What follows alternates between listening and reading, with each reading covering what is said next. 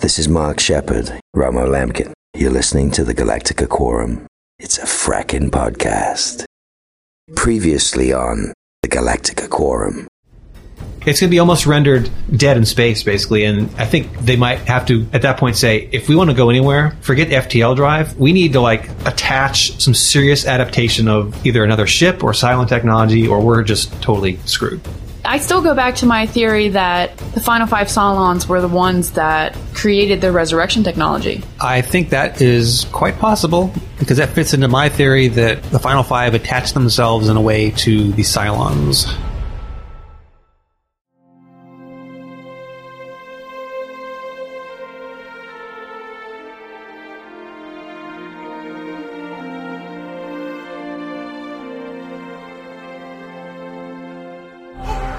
Oh, we could see a cat fight.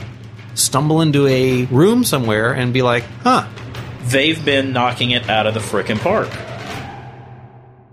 Hello, welcome to the Galactica Quorum. It's a frackin' podcast. It's a frackin' podcast about Battlestar Galactica. And this is episode number 67. I'm Brian. Jason. We have a website. It's galacticaquorum.com. An email, gquorum@gmail.com. That's spelled GQUORUM. And we have a voicemail, 301-358-5175. You can also follow us on Twitter. Our account name is Galactica Quorum. And also check us out on Facebook as well. For this show, we'll be talking about the episode No Exit. If you have not listened to the official Ronald D. Moore podcast for that particular episode, there will be no spoilers for upcoming Battlestar episodes, just a lot of speculation. And we don't watch the previews, so we don't know what might be coming up for that as well. Want to mention that our previous podcast was the Richard Hatch interview. Be sure to check that out. Also have the Michael Hogan interview coming up very soon. Before we get to talking about this episode, just a couple podcast plugs. Dollhouse has begun airing, and there is a podcast about it. It's the Dollhouse Podcast, and you can find that at thedollhousepodcast.com. A bunch of our friends are putting that together. Some of us from the Quorum might be making appearances there as well, so check that out. Also, 24 is running along on Fox, and the Two Guys Talking Network are covering that show. You can check them out at their website. That's Two Guys Talking. That's the number 2, guystalking.com. Let's do a couple voicemails that deal with the last episode. This one is from Matthew in the UK. Hi, Brian. It's Matthew in the UK. I just listened to your latest podcast. I was interested in what you said about Starbuck, where is she coming from, etc. Maybe think about Shelley Godfrey. She appeared and then disappeared going around the corner. Starbuck has appeared essentially out of nowhere. Essentially, just disappears in the void. And I think all the answers to Head 6 and Head Baltar, Shelley Godfrey, this Starbuck, they're all the same. That all the answers are going to come from the same place, however it is. So I wonder, is this Starbuck that's on the ship now somehow the same kind of entity as the Shelley Godfrey was? Have they been sent from the same place? The Shelley Godfrey was a physical being. She wasn't a hologram. She was actually a physical presence on the ship in the same way that our Starbuck now is obviously a physical presence. 6 degrees of separation was, episode 6 in Series 1, I think. So some people may have forgotten about that, or forgotten that, that there's the answer. There's questions, that early on. And it'd be nice, actually, to think that the writing is that good, that they knew early in Season 1, this was the idea, this was where the answers were, this is what's going to happen with Starbuck. And they'd already kind of put that plot line in there. So yeah, just a thought. Interested to see what you think. Shelley Godfrey was the 6th model that showed up on the Galactica and accused Baltar of okay. And then disappeared. And then she just vanished as she turned around, walked down a corridor and vanished around the corner. I think we're not supposed to really remember that. I thought she was just a plot point for that show. Yeah, kind of like the virus storyline, that it existed for that amount of time and they could have used it, but my thinking was they always just had her disappear for a little bit, and once they got to New Caprica, she mingled in with all the other 6s and there she was. But who knows? The big mystery now that the Final Five have told us so much stuff is just what's up with Starbuck. That's one of the few remaining mysteries that we'll have to talk about. Right. Which is funny because I was thinking about it. We're actually getting less and less to talk about because a lot of our stuff's speculation, and they're starting to answer questions. Right. So there's nothing left to speculate. And here's call number 2. Hi, it's Mark from Norfolk, Virginia. I just wanted to throw a couple quick ideas. The final scene where Tyrell is looking up at the crack or whatnot inside of the Galactica or in that beam, to me it looked like claw marks, kind of like a tear in space or something like that. And maybe it was glowing, but I don't remember that. I have to go back and rewatch it. But it looked like it was a tear, like claw marks. And then one other thing, you guys were talking about the lawyer. I forgot his name. At any rate, you might be interested to know that he actually just was in the latest episode of Burn Notice. He played a bank robber, and I thought he actually did quite a good job with it. Thanks. Have a good day. When Tyrell first saw the rip and the tear on the bulkhead, the reason I thought there was a little bit more significance to it was because the way the camera moved in on him, they did one of these focus zoom pull things that are used to depict when a character is having a dreamy-ish sort of moment. And that made me think that something might have been going on. But I think there is no more significance to the whole now than it just being that the ship is falling apart. You know, I saw it at the end of that one episode, and I'm like, hey, looks like a little bit of a stress fracture there. And that's what they said it was. Though it's funny, I mean, they certainly couldn't have been more open about the metaphor. The old lady slamming her. You got to be careful how you ride her. Like, good God, people. Calm down. We get it. And if you're a Mark Sheppard fan, he is showing up on Dollhouse. So that is another place to look for him. Just a couple quick emails. Wes writes that he thinks the dying leader is Admiral Adama. He writes, he was the first to mention taking the fleet to Earth, even though he was lying. He didn't lead them to the planet they found, which isn't Earth. Rosalind did. He's dying. The meds he's taking are to stave off the effects. I'd certainly say that's plausible. Yeah. It would be a little switcheroo. It could be a red herring as well. They might just be setting up the leader being Rosalind still obviously dying. Maybe they're setting up Lee to be the dying leader. Right. That can make a lot of people happy. Harry writes, he wonders if Starbuck's Viper, like the Raiders, the Cylon Raiders, is a resurrecting type of entity that has a central brain of some kind. He writes that the Resurrection Central in orbit around Earth, is it still there though? ? He wonders if it had a Viper in its docking bay. Does the interior of the ship look like Galactica or something? Is Galactica the angel in the wings of an angel? Does Galactica resurrect? I kind of like if the Viper is in the resurrecting facility hangar. That's kind of cool. I don't know how it would work because I think that's an entirely separate thing to do with whatever other thing is going on with Starbuck. Yeah. The mystery of Starbuck is the one. That's one they've still got. That sounds like a whole episode kind of thing to settle. Right.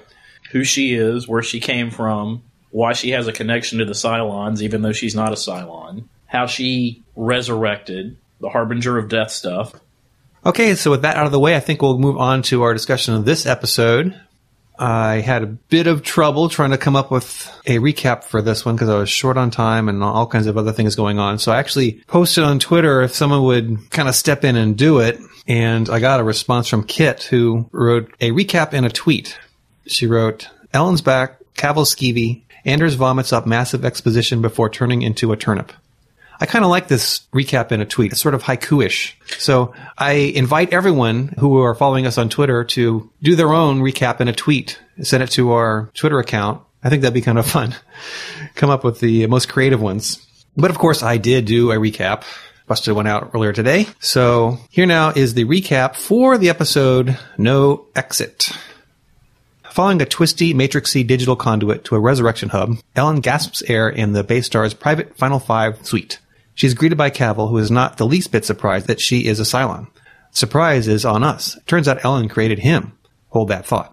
Tyrell points out to Adama the Galactica's structural breakdowns and deterioration. Adama patches things up with Tyrell, giving him back his job as chief, with his first assignment being to do some patching up of his own to the Battlestar. Anders is having a brain dump in more ways than one. In fact, he becomes a veritable fount of exposition. Pressure from a leaky blood vessel in his head is prompting a stream of unlocked memories, and the other Final Five Cylons stand wrapped around his bedside as he dispenses one revealing truth after another. To wit, the Final Five rebuilt resurrection technology on Cylon Earth. When the planet was destroyed, they left for the original colonies retracing their steps, but at sub-FTL speeds. Hooking back up with the Cylon Toasters, and impressed that they had a one-god theology, they decided to share the resurrection capability with them, and then created the 8 skin jobs. Got all that? But wait, 8 skin jobs. Turns out there is another. Given one more season, we could have found out in a later episode, but since we are racing toward the series finale, we learn 5 minutes later that there was a model named Daniel that Cavill irrevocably wiped out. Starbuck is somewhat dismayed to learn that she is not the number 7, but there may yet be a connection to the arty and absent Cylon. Cavill introduces Boomer to his mother. Yeah, ew. That makes Boomer his sister. Double ew. He then rants about the constricting nature of his mortal, frail, flesh and blood body and demands that Ellen reveal the scientific secrets of resurrection. Tyrell has inspected the Galactica and the prognosis is grim. To keep her going, a grafting of Cylon silly putty would have to be applied to the weakened hull of the Galactica. Adama balks at this, but eventually grants Chief permission to do the job. The brain specialist has arrived to work on Anders and, wait, I know that guy. It's the I'm a PC guy. Is this really a good idea? A Windows PC working on the most complex organic computer ever created? Cavill has been thinking along similar but darker lines. Since Ellen refuses to cooperate with providing information about resurrection technology, he plans to extract the knowledge directly from her brain. Before Cavill can sick the Mac guy on Ellen's gray matter, Boomer busts her out. As Boomer pilots the Raptor out of the base star, evading the pursuing raiders until they make the F-tail jump, they have their first mother-daughter spat. Ellen: they let us go. It's the only explanation for the ease of our escape. Boomer: easy? You call that easy? Ellen: they're tracking us. Boomer: not this ship, sister, mother. Anders is out of surgery and also out of it. The bullet was removed, but his vitals are just one big blue screen of death. PC! Roll credits. It's pretty good. Thanks. Yeah, I thought that was just class. I mean, I actually read that PC Guy was a friend of Ronald D. Moore, and that's why they got him on. But to have him be the brain surgeon operating on a Cylon was just, I thought that was inspired. It was inspired, but for all of the gravitas of the scene, having him there, it almost just shattered the whole thing. Because you cannot look at him and not just giggle. Right. Oh, no, it was great. There was so much cool stuff, and we'll get back to it. I completely forgotten that Boomer is piloting the Raptor. So presumably, Boomer's going to end up back on Galactica and find out that Tyrell's a Cylon. Or she knows now. Yeah, that could be one of their conversation points as they're flying around. So now we know that Tyrell's like a Cylon ladies' man. He's had 2 of them at least. Yeah. Oh, we could see a cat fight. Who would you put your money on? Would you put your money on Boomer? Well, if Tori was pretty... If it was pure physical, I'd put it on Boomer. If it was about being shady and nefarious, it's all about Tori. I restate my previous off-air statement. Battlestar Galactica is ruining all other sci-fi for me. It is just the best sci-fi show ever. Because it's not just all about CGI or crazy things or whatever. It's just such a well-written show. And to contrast that with some of the other things that are coming on the TV today as sci-fi, it's like it's 2 different genres. Definitely agree. That's why I'm going to feel such a void there when it's gone. I can't even. I'm starting to come to grips with this show winding down, and it's like really bothering me. Obviously, it's not a discussion point as much as just something to notice, but there's way too much of an Oedipal complex all over the place now. On that note, I'll play this voicemail from Jesse. I was sitting here rewatching the latest episode, and I had a thought. Has there ever been a better example of someone with a big O Oedipus complex than John or Brother Cavill? Because he actually did sleep with his mother, and while he may not have killed his father, he came pretty darn close. Another great episode that gives us a lot of answers, and I look forward to the Quorum's dissection of the episode. So obviously, Cavill, John, did it on purpose. I mean, to wipe your mother's memory and then sleep with her on purpose? Weird. Ty's sleeping with his quote-unquote daughter, though he doesn't really know. That's just a little too heavy for me at the moment. The scenes between Boomer, Cavill, Ellen were fantastic. On hindsight, you would think that Cavill would have realized that he was kind of taking a chance, because the whole reason that Boomer was with him in the first place was because she was an independent thinker. So to allow her to be in there with Ellen to possibly change her mind back, it's a bad strategy on his part. It is, but I think the writers covered themselves with her statement about how he wanted an audience, and that fits into his character. It does. It does. Yeah. They've just done so well with him. I mean, I still remember the revelation on when he was a Cylon. Just that whole great episode with him being Tyrell's confidant and going, do you think I'm a Cylon? Certainly I'm not a Cylon. And the next scene was a separate Cavil coming on the planet. And it's like, yeah, he is a Cylon, even though he just spent there arguing for 20 minutes that he wasn't. Just brilliant stuff with him. My question is where they take Cavil's forces next. The way he thinks, he's like a classic maniacal leader. I mean, he can talk a big game, but I really think without the resurrection ship and the real possibility that he could die, he won't do anything. That's why I wonder if they are setting up for them to follow Boomer. And again, I don't know. I just threw that in there, but maybe he had, he's such a schemer. He was like, I will make a event, the brain surgery, right, that will prompt Boomer to bust her out so that she will lead us to the facility, because they don't know where the Galactica is, but she knows where the facility is. That's where she came from. So could that be how they get to Earth and then from there find some trail that Galactica left in some manner? Which goes back briefly to the question I asked you. When Cavil mentioned colony, is he talking about Earth, or is he talking about a Cylon colony that we haven't been introduced to yet? I think he means the Earth colony. Okay. Like the colony of the 13th. Although I would love to someday see the so-called Cylon homeworld, which not Earth, but wherever they had themselves. Yeah.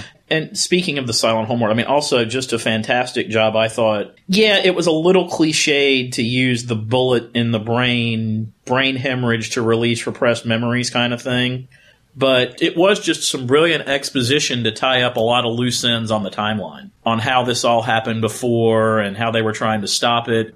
And there's two things on that. Number one, I like getting the answers. I just feel like this episode, it was such a exposition dump. I wish they had one more season or a half a season or whatever, just to stretch this out. Right. Because it just seemed like half the episode was the cliche of the character sitting in a hospital bed with people standing around him, and he just starts spewing out this information. But that said, I like hearing some of the answers. I guess the only problem, and it's not really a problem, it's sort of just, at this point, with actual answers being divulged, we've been guessing for so long what's going on, but now we can hold these revealed truths to scrutiny, and some of them are going to be kind of flimsy after we really hold them up to the light. Like, I'm having a hard time swallowing that John/Cavil placed the Final Five in the colonies to teach them a lesson about the humans. Maybe his intent makes sense, but the execution just seems odd to me, because Ty and Ellen would have to have been introduced years earlier because they age. And so does that mean that he just kept Tyrell Anders and Tori boxed up for 20 years? Well, if you're resurrecting, time is not really a factor. It's the ultimate God complex, isn't it? Not only is he acting like God, he really doesn't have at that time he had all the time in the world, And one other thing that I don't feel one way about it or the other, it's just sort of interesting, is for a long time we had this impression, and it stemmed from Aaron Douglas, because he had told us that Final Five were one-offs, and if they die, they die, that we just assumed that they did not resurrect. And well, it turns out they do. They download. They created it. So either he was giving us a false trail, or maybe it is true that they are sort of one-offs. You don't see multiple copies of them running around. Maybe he just took that to mean that as being a single copy, that he was only one can exist at a time. Maybe, but if they die, they die. That to me means, well, I don't know. Maybe, who knows? I'll have to ask him about this sometime if I ever see him again. See, the phrase one-off is ambiguous. Yes, there aren't 1,000 copies walking around on a base star at one time. Yeah. But, they invented resurrection technology. Well, the way they invented it was there's only one of our consciousness that downloads into a new body if we die. Yeah, I think that still holds true. I think the one-off statement where there's one of them, there might be a couple bodies just in holding stasis somewhere works. And so in that respect, there's only one Tyrell, one Ellen, one Ty that will exist at one time. It's just his other part of the statement where he had said, if they die, they die, apparently isn't true. But of course, now they all know the hub is dead, and, if they die right now, they're done. I guess the other thing about them downloading, the thing that kept me from believing that they could download for a long, long time, was just that the practicality of there being another body somewhere in the Cylon fleet for someone just to stumble into a room somewhere and be like, here's this other body that we've never seen before, for it to be there for what sounds like apparently many, many, many years, waiting for them to actually die and download. So a little bit impractical there, but that's just such a minor thing. I'll let it go. Well, again, that goes back to Cavill. If he's maniacal enough to keep the originals around to introduce them, then he's maniacal enough to keep a couple copies of them. If you really want to get some serious speculation, so they created resurrection technology and were downloaded to a ship in orbit. So maybe they each made one copy of their body to download into orbit after the Holocaust. Right. But maybe once they created Cavill and started making the other 8s, and Cavill helped them make the other 8s, maybe Cavill made other copies of their bodies without telling them. Could be. And kept them hidden from everyone. Because it sounds like Cavill helped create the other models, but he doesn't know how to do resurrection technology. The one other point about the beginning of the episode that I was thinking of was at the very beginning when they're doing the opening credits, and they had throughout the series they've changed the opening credits about what's going on. The Cylons rebelled, they did this, they did that. This time they showed the Cylons rebelled and then they disappeared. 40 years later they came back. The moment I saw that, it occurred to me, whoa, we now know there's different Cylons in the galaxy. It didn't happen this way, at least I don't think it did, but the moment I saw 40 years later they returned after the Chiron that said they had disappeared, I was thinking, was the ones that came back and fought the colonies really the same ones? Like, what if the ones that 40 years ago had left for good actually did leave? And, like, these are, like, a different Cylons from, like, somewhere else that had come on to the human side. But I don't think that's what happened. But that did hit my mind is when I saw those two juxtaposed right after each other. I was like, we know that there's different Cylons on Earth, completely different models. What if they had actually – because at the very beginning – Six says, when they mentioned the original toasters, they say, how come we never see the toasters? And she's like, oh, we still have uses for them. And we never really see those anymore. And we saw them in Razor, but that's because they were from that original war. Right. So we still have never seen the original toaster. So I was thinking, well, maybe these aren't really the same Cylons. But right, because the original toasters, they did have the 3 original toasters, including the Gold Leader in the opening credit. Yeah. But again, those are from the original war. We have yet to see on a base star one of the original ones. But again, I don't think that's the way it's actually happened. I think it is the same. They just evolved. They just evolved, or the Final 5 came. And here's a voicemail from Nick. Hi, Galactic Quorum. This is Nick. I just want to say I watched the last episode and thought it was fantastic. The whole Ellen arc is looking increasingly interesting, and I'm really excited to see what actually happens. I have no real thoughts on what's going to happen. I'm pretty sure. And this is just a shot in the dark. I don't think Anders is going to die. I mean, the whole he's not in there anymore thing that kind of was like, oh, well, that was a really quick jump from being completely unimportant to being important again and then dead. But I really don't think that he's going to be dying in this one. Some random miracle of some sort will happen, I bet. But really loved last week's podcast. So thanks again, and keep it up. Bye-bye. Well, but I got an email from India. She has the opposite view. She says, well, you certainly got the Anders you were asking for. Too bad he's nothing more than exposition man. I just can't care about him. I'm waiting for the writers to kill him off next week. So will he die, or has he served his purpose? Or because his mind is offline somewhere, is he in this kind of another region? Is he like the next head something? Like, has he joined the head 6 out there somewhere, floating among the ether to meet up with somebody? There's a lot of ways to take that.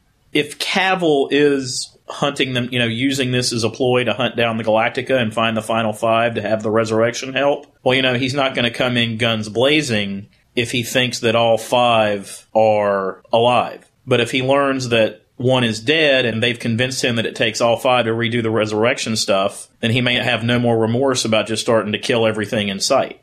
So I think Anders still has a role to play. Before he did flatline his brainwaves, he, of course, had lots of stuff to say. And one of the things was about the signs that they saw before the apocalypse. He said, talking to Tori, that you saw a man. And he said to Tyrell, you saw a woman.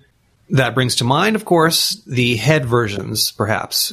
Baltar is seeing a head 6. Starbuck saw a head Leoben who said he wasn't Leoben, so he was obviously something else. It does bring up a question of why Baltar saw a head Baltar. At the very beginning of the miniseries, before the Cylons started attacking the planet, there's a really quick beat where Caprica 6, just after she has a meeting with Baltar, she's in like an open courtyard, and she turns around, And she says to someone who's off camera, I was wondering when you were going to show up. And they don't show who it is. The camera cuts immediately to the Cylon in the Galactica Museum. And I always wondered who that was. Was she seeing something at that time telling her that something was going to go down at that point? Was it maybe seeing someone was the sign? Yeah. That it's happening. But I'm wondering if they're going to ever readjust that. That brings us to the brand new Cylon, which we've never met. Number 7, the Daniel.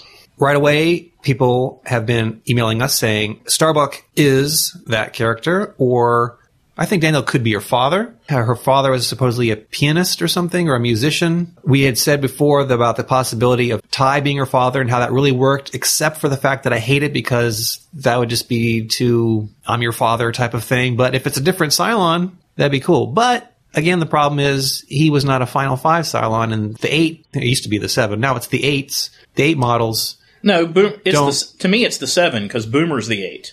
Right, but I'm saying like there used to be 7 of the 12, but now it's 8 of the 12. Well, I guess now it's 8 of the 13. Although actually the whole 12 thing isn't really anything at all. It always was just 8. I was wondering if there's any connection with a Daniel in some sort of mythological context, and I looked up Angel Daniel, and I found something on Wikipedia that says the angel Daniel has Greek and Hebrew origins as the 7th watcher of the 20 leaders of the 200 fallen angels that are mentioned in the ancient work called the Book of Enoch. So the angel Daniel is actually referred to as the 7th watcher in that book. So perhaps complete coincidence, I don't know, but I think that's kind of interesting. If Daniel is her father, then he's the only model of the 8, the only male model of the 8s that's been able to father a child. Well, look at it this way. This just occurred to me. You look at who is pregnant or who could possibly have conceived. The 6 is pregnant. The 7, I'm postulating, was the father of Starbuck. And the 8, the Boomer line, had a baby. So the last 3 that they created, perhaps they perfected it at that point. Maybe, yeah, okay. That's one way to look at it. I'm intrigued to see what happens when Ellen finds out that Saul got a 6 pregnant. Not to mention the fact that he killed her. Well, she seemed to accept that. He had to. I guess when she woke up, she had the memories of the previous Ellen. Right. And she knew what had happened. But they're definitely making a lot of noise about Ty and 6 and then the baby. They've had scenes on several episodes now where they're fawning over ultrasounds and feeling it kick. And they're really building this up as being very important. And obviously it is because they're continuing the line. Right. And also we're going to continue the Battlestar line. Because if we introduce Cylon Tech, I think Galactica survives. Though it's funny, he was more than happy to tell all the other ships in the fleet they had to take the Cylon FTL tech. But then he, balked when it was on the Galactica. Yeah, I thought that was a little bit odd, out of character. I could see him maybe saying, no, I don't want Cylon tech on my ship. Because to me, I look at it like he would be thinking, we're like the last stop. If all the other ships, somehow something happened to them, we'd still have this ship as the fighting force, and, we could make a stand there. But if we say, okay, give the Cylon technology to us, and if it overtakes our ship, then it's over. So I could see him kind of being hesitant to do that. But when he was saying how I only want human crews working on this, that seemed very odd to me. And I think it's just because they wanted to reinforce his wavering about whether to put the Cylon thing on. So they added that other comment about the human crews. Well, especially because it came right after the I'm still a Cylon, so's my XO. Yeah. But you know what it is? He trusts them because he's known them. He doesn't trust new Cylons, the ones that are the replicant Cylons. But he's known these 2 final 5ers forever, and he trusts them because of their actions previously. More and more, it's just leading up to what you were talking about, a year ago before the last season started, where you saw it as the surviving members being like a mixed bag of Cylons and humans that start all over again. If you go back now to where it all began on Kobol, it sounds like since the resurrection technology started on Kobol, this is where I'm fuzzy. Did the humans on Kobol create Cylons that then became the 13th tribe and left? And if they created Cylons, were they organic from the start? Because I don't think they had mechanical Cylons down there. I'm really fuzzy about that whole thing. And the other thing I'm wondering about is Cylon Earth. This is one of the reasons why I didn't like how fast they skedaddled out of Cylon Earth, because you figure the Cylons were advanced enough to have nuclear technology and arrived from space, from somewhere, So you'd have to think they'd have some rudimentary space travel. So I was wishing that they had hung around a little bit, done a little research to figure out, what level of technology they had that might give them clues about maybe they took off somewhere else. Or if they don't have FTL technology, that probably means that unless someone caught up with them using slow sub-FTL, who nuked them? Did they just have their own global apocalypse? Where it was their own. It was their own Cylon. Was it the Cylon's uprising that killed it? Yeah, it was their own Toaster's uprising. Okay, I wasn't clear on that. That's what I inferred it. Actually, 2 different points. One, the other thing I like that leads into the mix thing was it was a minor scene, and there's really no need to play it out, but it was actually, I think, a really nice piece of writing. The discussion between Roslin and Lee, where they're looking at the quorum going, you know what? We need to have a quorum, but there's no sense in having Caprica, Gemini, all those, because that's not who we are anymore. Right. And then Roslin threw in that's a good idea. You should do that while I'm alive so you can lead it when I'm gone. So it was a nice piece of the government officials realizing also that things will never go back to what they were. We have to learn to live in a new system. Right. The thing I liked about that particular scene was that it was almost like the 3rd episode in a row where Lee gets chastised by some comment from either, in the past it was Zarek, and in this episode it was Roslin, where she tells him, you want to do the right thing so often, but sometimes you just don't do the smart thing. And he's just like, no, yeah. I like that the writers have been, the last 3 weeks, almost seem to have been offering like an olive branch to saying, yes, we hear you. After spending all these time watching it and speculating, I really have enjoyed what's been happening so much that I'm willing to almost stop speculating per se and just enjoy how they're playing it out. Oh, I agree. I mean, they've been knocking it out of the frickin' park. Yeah. Like I said before, there's things you can now scrutinize because once you expose things, you can go back and with a fine-tooth comb go over every little detail and say, oh, wait, this doesn't matter. And I think, that will happen.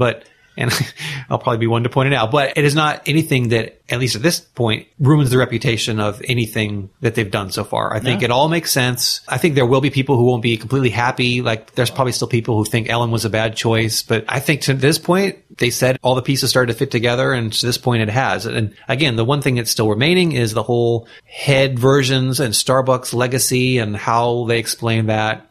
So we'll see how that all fits together. All right, so grade-wise, this one was kind of hard for me. I've said that a lot this season because there's been episodes that have been really good episodes, and there's ones that have been a lot of setup, so they were hard to gauge, and you had to wait for other ones to follow them to see how they would fit into the puzzle. This one here, just because it was so much exposition, I almost felt like there wasn't a story really. It was like the last couple pages of a part of a chapter as you're getting towards the end. So it wasn't really like a chapter itself. What I really liked was Cavill. I think Dean Stockwell is awesome. He's always been one of my favorites on the show. If I had anything to complain about, it would be that a lot of his monologues were shot really tight on his face, and he's an actor that uses his hands a lot. I just remember a lot of scenes where it was really tight on his face, an extreme close-up. I was saying out loud, I'm like, medium shot, just something, because he really does a lot of gesturing. And the one time they did cut back with the camera was when he had that line about the prehensile pause and he put his hands up, and I thought that was great. But that's a really minor quibble. But so yeah, I give that bit an A. I give most of it really high marks. But just in terms of a story as an episode, I give it a B. Fitting in within the whole season arc, it's an A. But the story itself, the episode itself, a B, which again is really good. So yeah, I could agree with that. If this were a standalone episode, a lot of talking, but it was a standalone episode in the sense that it's the one we've all been waiting for to start answering a lot of these questions.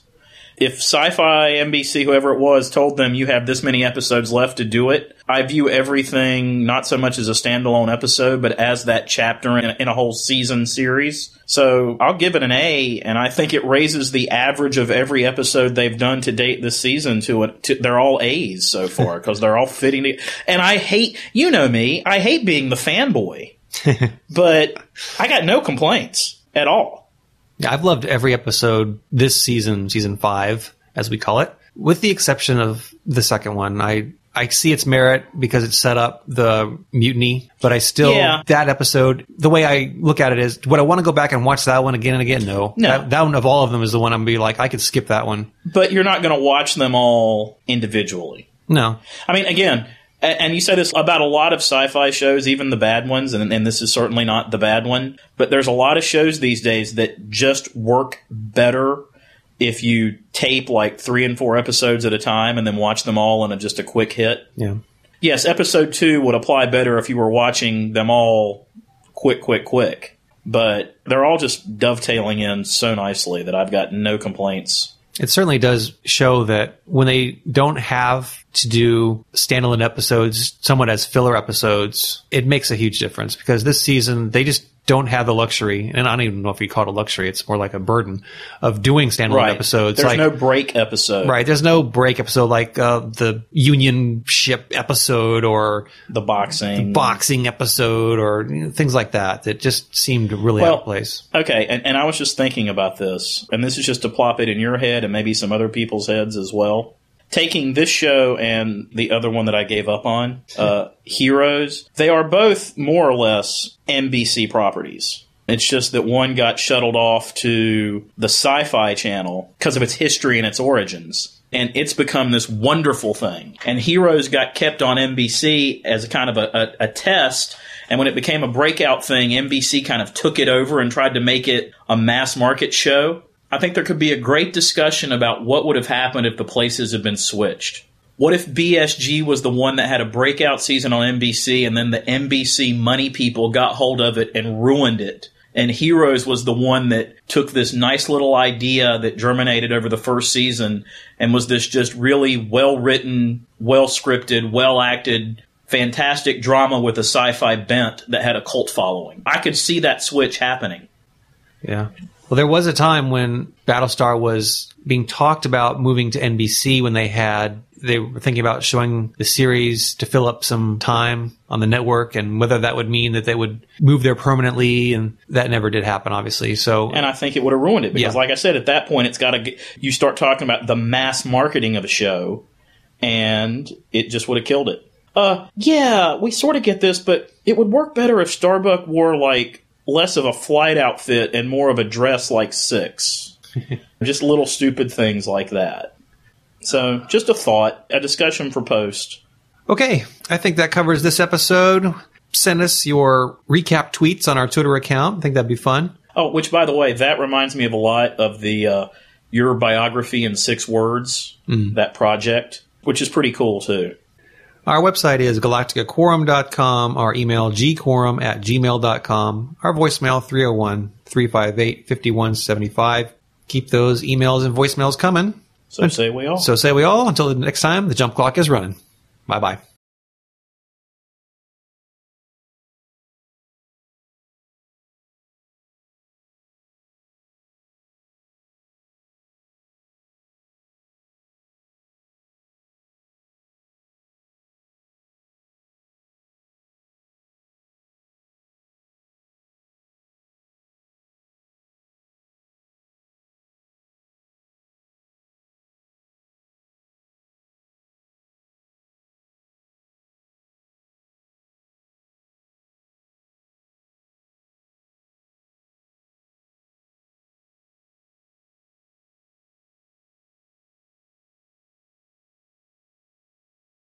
Don't mix up your pages or you will regret it. Okay.